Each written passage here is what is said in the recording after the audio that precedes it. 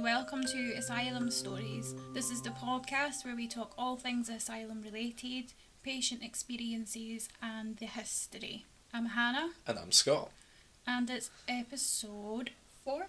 Episode number 4. Jesus, we're only at 4 and I've already lost count. What are you drinking this week, Scott? This week I am drinking Heineken, just a little cheeky can. A can. Just a can. Very, again, it's another class evening for myself, but... I'm not drinking anything this week. No. Because I am very, very hungover. We were both out last night. Yeah. But I think I drank way more than you did last night. And you were okay up until a point. You just stopped, I guess you were just losing your sense of speech. And your balance was all over the place. And your arms were really flimsy. We were at a concert last night, so that's the excuse for... Yeah, it wasn't like day drinking gone too far. Yeah. You were at a gig, but you spent the majority of the gig turning around looking at me. I'm too small to see anything, so even if I was looking forward, there was a big pole in front of me, and I was one of the smallest people there, so... Yeah, you're only 5'6". I'm 5'3". Really? Mm-hmm. That's really small. Well, you had no chance then. Yeah, exactly. You had no chance, but you were having a good time. You were in your own world, having a dance. You punched me 3 times in the face. And knocked your glasses off. Not on purpose. This isn't like a domestic abuse situation. Swipes. Thankfully, I got my glasses back though, so I'm okay. Yeah. I would have been telling this story in a much more somber tone if I'd lost my glasses, but I got my glasses back, so it's all good. You don't hit me. Just want to clarify that. You don't... You didn't mean to hit me. You weren't aiming for me. Maybe I was. Wow. We have a game review this week. What game are we reviewing? We played a game which has been out for a while, but you, not a massive gamer, so it's a scary game, so we played Outlast, which has already had a sequel, tons of DLC, so it's been out for a while, but we played Outlast this week. How did you find it? I remember watching you've played this game already, and I remember watching you play this game, and I had a shot of it when it first came out, and I just couldn't get past the first bit, so since then I've never looked back and wanted to play it. But since we're doing horror game reviews, we decided to play it. So Scott got me past the first bit that I've done already, and it was terrifying. What did you find so scary about playing this game? It was just the bad guy. He just creeps up on you, and if you see him from a distance, you know that you have to go and hide. It's like a huge panic to find somewhere to hide, and you just get really stressed out. Like, you can hide in a locker, under a bed. Yeah. If you run away from him, you run into a room, you can hide somewhere, but he'll pull you out. And then you're in the same situation because you're like, oh no, I need to run away now. I don't know where to go, and he's right there. It's not like he's really slow. It was horrible. The whole aspect though of holding a camera and being a journalist. Story is you're a journalist who is investigating reports of mistreating patients or some wrongdoings at this asylum. Don't quote me on that.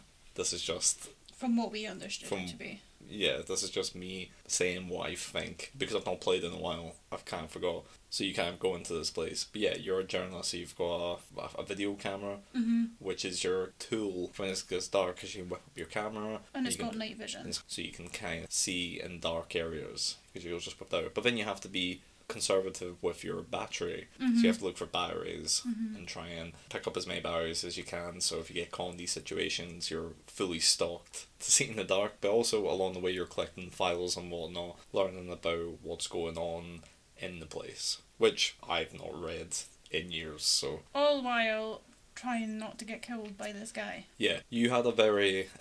The first bit, which we got past, is where you first kind of meet the guy, and then you have to get underground. So we got past that bit, and then you took over because this was a bit you haven't played or remembered playing. We played that bit, and you had this really cocky attitude when you were walking around this prison area, because it was like people just kicking around, mumbling themselves, banging on their inside cell door, and you're just acting all cocky, almost like starring on them. Because you're like, what are you saying? I know, I went up to one of the patients or whatever right up to, and he's like behind the door, a big metal cage door. I think I was just like, oh, you look so beautiful. Oh my god, where did you get your lipstick? And then about 5 seconds later, the guy comes out and I start screaming. There was this really good bit, again, I think it's in the prison bit or the cell block, and you're acting all cocky, you're making like little jokes, and then we climb up this ladder and there's someone right at the top. He doesn't do anything to you, he just gives you a jump scare and you shit yourself. You're like, wow! I do want to continue playing that though. We did enjoy it. This could be potentially a work in progress. Yeah. We're at the bit where you're in the hospital wing. It's not a hospital wing, but you've got that kind of creepy doctor. Yeah, I do know exactly what bit. So we're only there, so we're really early on in the game. So how about we play a little bit more for next week, so we can give the part 2.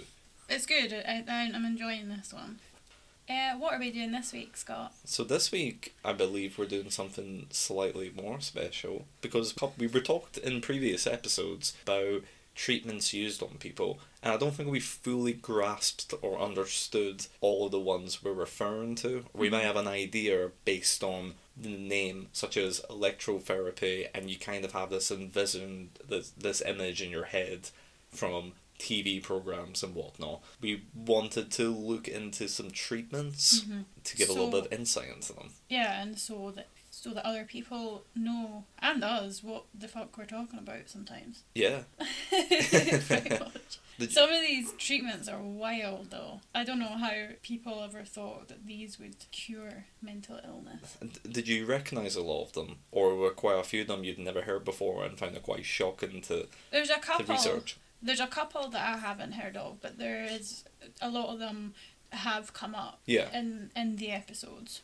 Okay, how many have we got? So I think we've got 11, however we're only going to talk about 10 because in another episode that I've prepared we do go into a certain treatment quite a lot. I'm not going to say what it is, but it's one of the big ones. So we're not going to talk about that one, but right, so we've got 10. Are you ready? Oh, I'm ready. I'm going to know 10 more than when I started. It's very educational. When you think of historical treatments for mental illnesses, you think of asylums, electroshock therapy, isolation and lobotomies. Throughout history, the view on mental illness has changed. These changes occurred due to developing societal views and understanding and knowledge on mental illness. So the first one we are going to talk about is trephination. The history of treating mental illnesses dates as far back as 5000 BC. With the evidence of trephined skulls. This is the process of removing a small part of the skull using a bore or a saw. It is thought that it would relieve mental illnesses and headaches. Back then, mental illnesses were thought of as demonic possession. If they chipped away a part of the skull, it is thought that the evil spirits would be released, therefore healing the patient. The procedure is still used nowadays. It's called a craniotomy, and it can be used to relieve pressure inside the brain, which could be caused by a hematoma. Ouch. Were they unconscious when they were getting their skull cracked open? I mean, I'd assume so, but then as far back as 5000 BC, then maybe not. Oh, yeah, no way. Oh, that would be so sore. It just shows you the lack of understanding of mental illnesses back then, though. They were caused by demonic possession. Good idea. Let the evil demon out from a hole in the top of your head. Can you imagine being told you've got a demon inside of you and you're like, oh no, and they're like, it's fine because we've got the best way to get out. I'm going to crack open your skull. Thank God. Yeah. It's time when you hear about things like that makes me feel quite thankful to be born in an era with good medical understanding. The next one is bloodletting and purging. So we know about this one because we heard about it in the last episode, yeah? Yeah. This has roots in Greek medicine, however it gained prominence in the Western world through the 1600s. The philosopher and physician Hippocrates.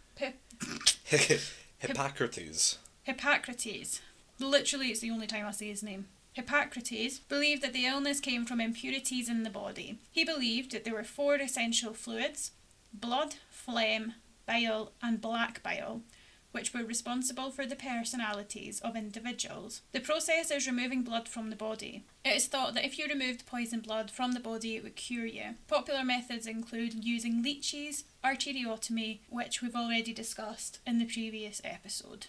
Again, bloodletting was practiced by barbers, and that's why their pole is red and white.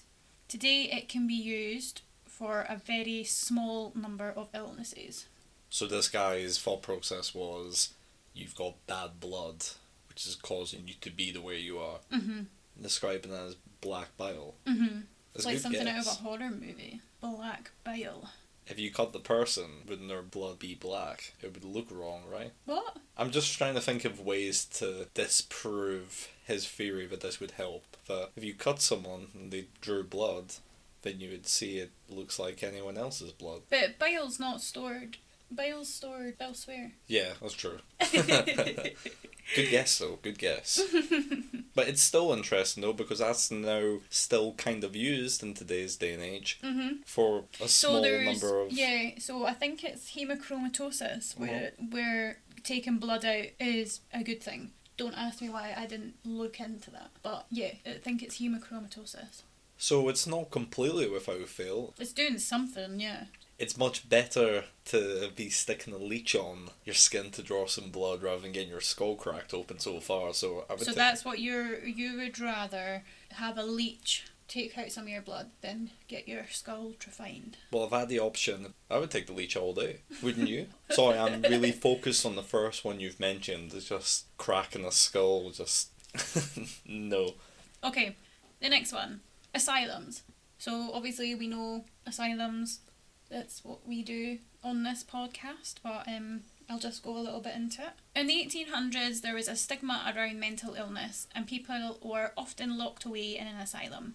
This was to protect the community around them and their family name. The places were overcrowded and unsanitary.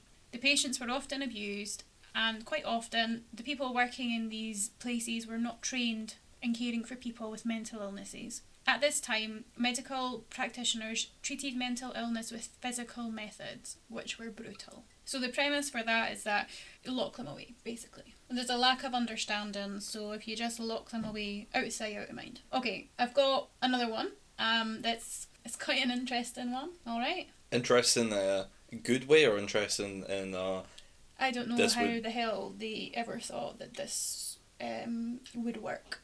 Okay. Rotational therapy / swinging chair. This method was used briefly in the early 19th century. Rotational therapy was invented by Charles Darwin's grandfather. It's literally a spinning chair. A chair could be held onto the ceiling with ropes, and then the ropes were used to spin the chair around. The inventor saw children spinning around and laughing afterwards. This caused a spark in Mr. Darwin's grandfather's mind as a treatment for mental illness. So the patients were spun around until they promised to obey the doctors. Once they agreed to obey, they were then let down to recover. However, once the dizziness and nausea wore off, the patient was obviously still mentally ill. Known side effects of the treatment involve being incontinent of feces, nausea, paleness, vertigo, vomiting, anxiety, and fear. Okay, so what do you think? Again, I like the fact that this treatment isn't necessarily painful. Oh, could you imagine though, being spun around? I wonder how fast they were getting spun. Until they obeyed the doctors. I mean, obviously they're going to obey them because they don't want to be spun around for ages. I feel like this would make me more insane.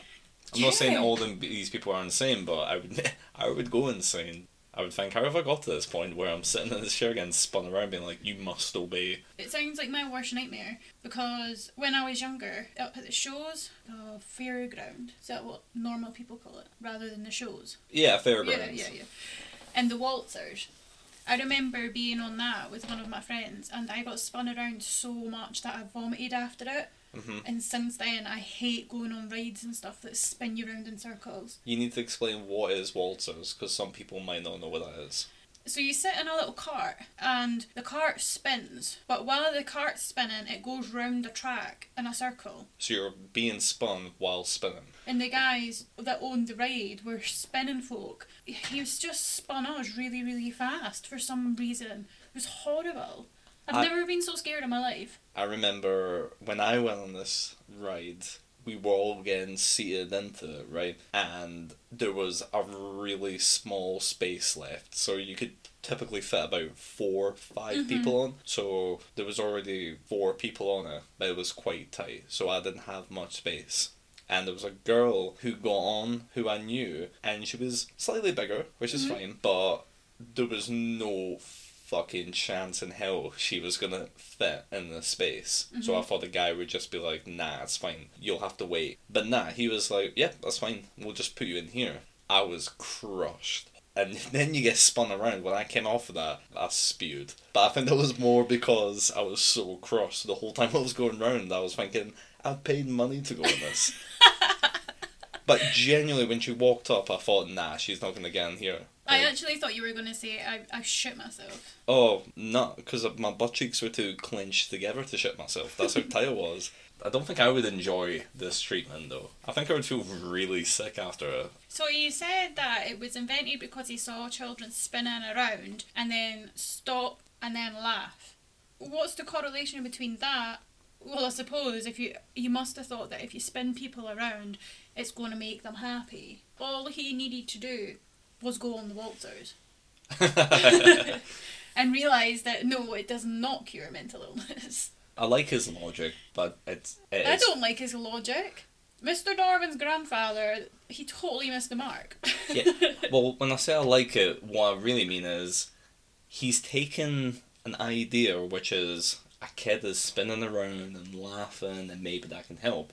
And he's put a really dark turn on there by spinning them around continuously saying, you must obey me. I know. But that's like a child being handed a toy, them smiling because they've got a toy like a cuddly panda, and then he thinks, right, what happens if I get someone to dress up in a panda suit and tickle them and say, you must obey me? That's not the same thing. It's not, do you know what I mean though? No. No, that's fine. It makes sense. I don't think anyone else knows what you mean either. No, that's cool. I know. Am I going to edit out? Probably not. Yeah, I think you should keep it. So obviously they know the side effects. It doesn't take a genius to figure out what the side effects. Yeah, feeling dizzy, traumatized, incontinent, nausea, vomiting, anxiety, and fear. Fear of the chair. I suppose the only saving grace is that they were allowed to recover. Yeah. Take your time. Yeah. Okay, the next one. You ready? Yes. We're going to talk about hydrotherapy and ice water baths. You think you will have heard of that? When you say ice water baths, I'm just thinking of what sportsmen might get into or sportswomen get into after a strenuous session. So I see it more as a good thing. It is still used, but obviously not in the same way. For different reasons, I can imagine. Yeah. This method of treatment was used in the 17th and 18th centuries. Patients who were agitated were dropped into an ice bath without warning. It had an effective way of sedating patients, however, it is inhumane. It then evolved into hydrotherapy because it was seen as so effective. This is when patients would be subjected to multiple baths. The baths were covered with a white sheet with only their head poking out at the top. Another method was wrapping the patient up like a mummy in wet sheets or spraying the patient with cold water. The baths could last several days and was seen as a treatment for insomnia, depression or suicidal thoughts. That's really flawed as well. I think I'd maybe feel suicidal if you put me into an ice water bath. Yeah, exactly. What about they thought it would be used as a sedation? Sedation or unconsciousness because you're that cold? It must have sedated them though. I would love to know. You'd feel numb. You must get so cold that you're just sedated, I suppose. I would be very interested to know how long they kept them in there for. Several hours. I mean, if you're a sports person, you go in an ice bath for... Why do you go into an ice water bath as a sports person? To aid muscles, which are tired and depleted. I think it would cause more damage to my muscles because I'd be chittering. I think cold water is also really good for your skin as well. I know those doctors didn't have that in mind. No. No, but... Well, Hannah, I actually have to be honest, I was kind of bullshitting the audience at the beginning, acting a little bit dumb, because this week I actually helped out. So I did kind of know some stuff because I researched a couple myself. So I kind of played dumb at the beginning, but I'm good at playing dumb. Yeah. Because some people would describe me as being dumb. What do you think about that? Do you disagree? No. Oh, okay. Well, I would like to talk to you about confinement, restraint, and isolation. So solitary confinement is when a patient is isolated by themselves without interacting with other people. Everything they do alone. Sleeping, eating, toileting, and have no access to activities. This was due to the stigma associated with having a mental illness. That's why these patients were locked away. In terms of restraint, some patients were difficult to deal with. Therefore, restraining them was easier on the staff. It is by no means a humane way to treat a patient with a mental illness. What are your thoughts on that? So I think originally we wanted to do confinement, restraint and isolation as separate things. Yeah. But they kind of all go hand in hand together. Again, out of sight, out of mind. Do you think this was a treatment which was to benefit the patient or to benefit the staff? Oh, definitely benefit the staff more. I mean, how can that benefit anyone? Patient-wise, I mean. Yeah. There's no benefit. It's almost like putting a bad dog away in his cage. I mean, restraint, there are obviously some laws on restraint, and restraint is used sometimes, but there are very strict laws around it and a lot of policies, and it's not done in the same way that it was. There's a lot more legal jargon to go along, so it's not and quite infringing rightly on so that. as well. It's done with more beneficial reasoning rather than essentially just to put someone away for a while because they might be a bit too much of a bother. I mean, for me personally, I think if I was to be, especially if you have a mental illness, to be isolated away from everything and everyone, and I was just stuck in a room, I think you put a sane person in that situation, they would go mad. Yeah. Never mind someone who's already suffering. So the next one I have for you is insulin coma therapy. So insulin coma therapy. This was a popular treatment for schizophrenia used between 1930s and 1960s. It was thought to help symptoms such as anxiety, tension, fear, irritability, hostility, elation, paranoia, OCD, and hallucinations. There was not any evidence to suggest that insulin coma therapy worked. It was based on the idea that patients could be jolted out of an episode of mental illness. Patients received insulin injections daily, inducing deeper states of unconsciousness, and this could last weeks or even months. They were injected insulin until they reached a coma-like state, which they allowed to last for an hour, and it was reversed using an injection of glucose. The process was repeated, and patients could experience anywhere between 30 and 50 comas. Common side effects included obesity, brain damage, and death. However, some doctors reported that patients woke up and had a feeling of being reborn. On one hand, this can kill you, but on another chance, you can be reborn. It's such a... I know, it's such a... completely opposite end of the scale. Yeah. What else do you think about that? Do you think this is a success? Do you think this is a good thing? No. No. 30 to 50 comas. And how long were they left in a coma for? An hour? Up to an hour, yeah.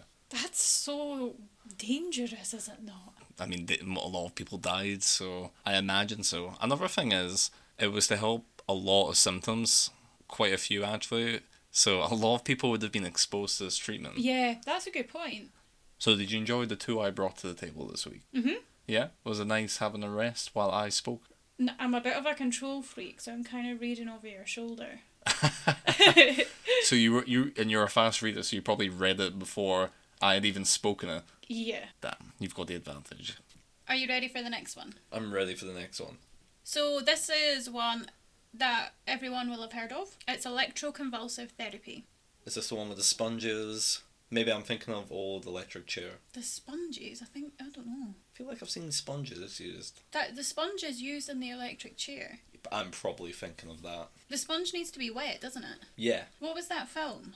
That the sponge was dry and someone who got put onto the electric chair. I can't remember what film. One, their head went on fire. Yeah. If anyone knows, please tell us. It's like an older film. It's not a recent film. I think I remember watching it with my dad. Anyway, electroconvulsive therapy. In 1938, an apparatus was invented by two Italian doctors to induce convulsions electrically. The first patient to receive the treatment had schizophrenia. He received several shocks, and during the last shock, he convulsed for more than a minute. He received this treatment several times. Afterwards, he was deemed to be cured. 2 years later, however, he was readmitted with the same illness. Electroconvulsive therapy was used as a treatment for schizophrenia and depression, and it was seen as a positive method for treating mental illness. It was also cheaper than insulin coma therapy, therefore it was widely used. Before the routine use of Curair, patients suffered fractures from the violent convulsions. Curair was a muscle relaxant. One other side effect was amnesia. This could leave gaps in memory and affect personalities. This was seen as a positive outcome because it meant that the patients who were focused on one event in their life, which traumatised them, couldn't remember it afterwards. Electroconvulsive therapy is still used today to treat depression, however there is no convulsion involved. Patients are given anaesthesia and muscle relaxants, and the pulses of electricity are brief. Electroshock therapy has received negative representations in the media, and therefore it has been modified several times since. It's horrible that before they would get it done and they had no sort of sedation or nothing to relax them, and they convulsed so violently that they had fractures. I think that was also in an episode, as someone dislocated their shoulders. Because they shook that much. Yeah. Imagine how painful that is. I like the idea of, if they think, wipe their memory so they can't remember the traumatic event. But you're also making them probably quite vegetated as well.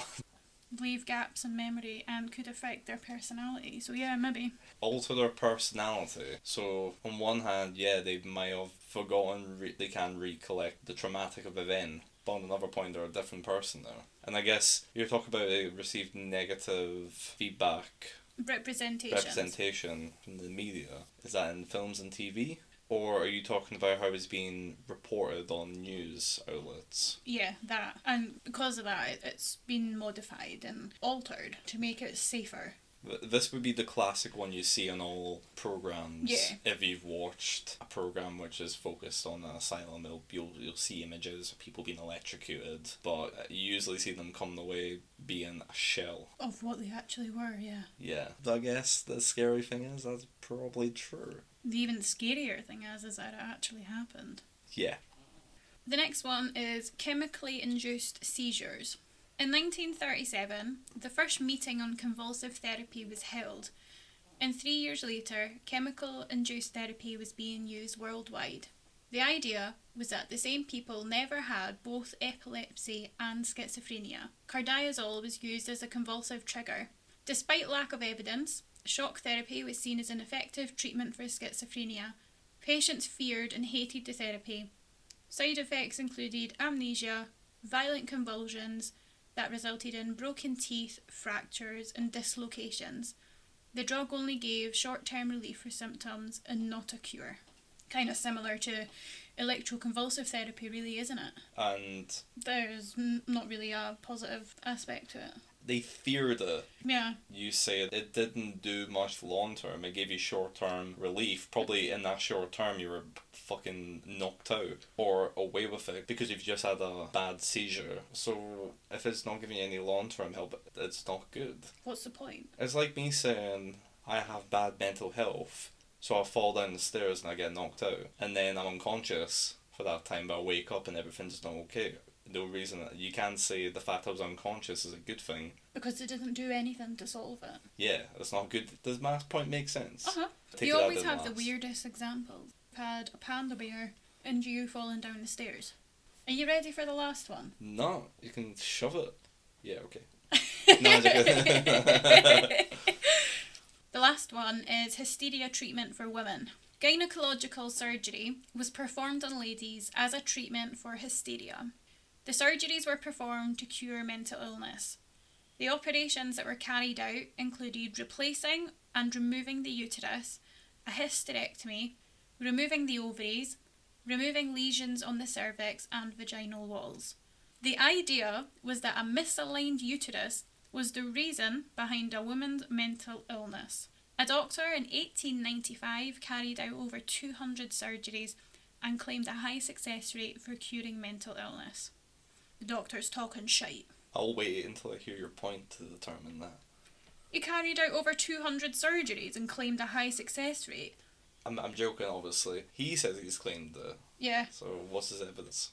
Exactly. Fucking stupid. I bet it was a man as well. Oh, yeah. It would have been a man. Yeah, of course. But that was the reason behind women being mentally ill, is because they had a misaligned uterus.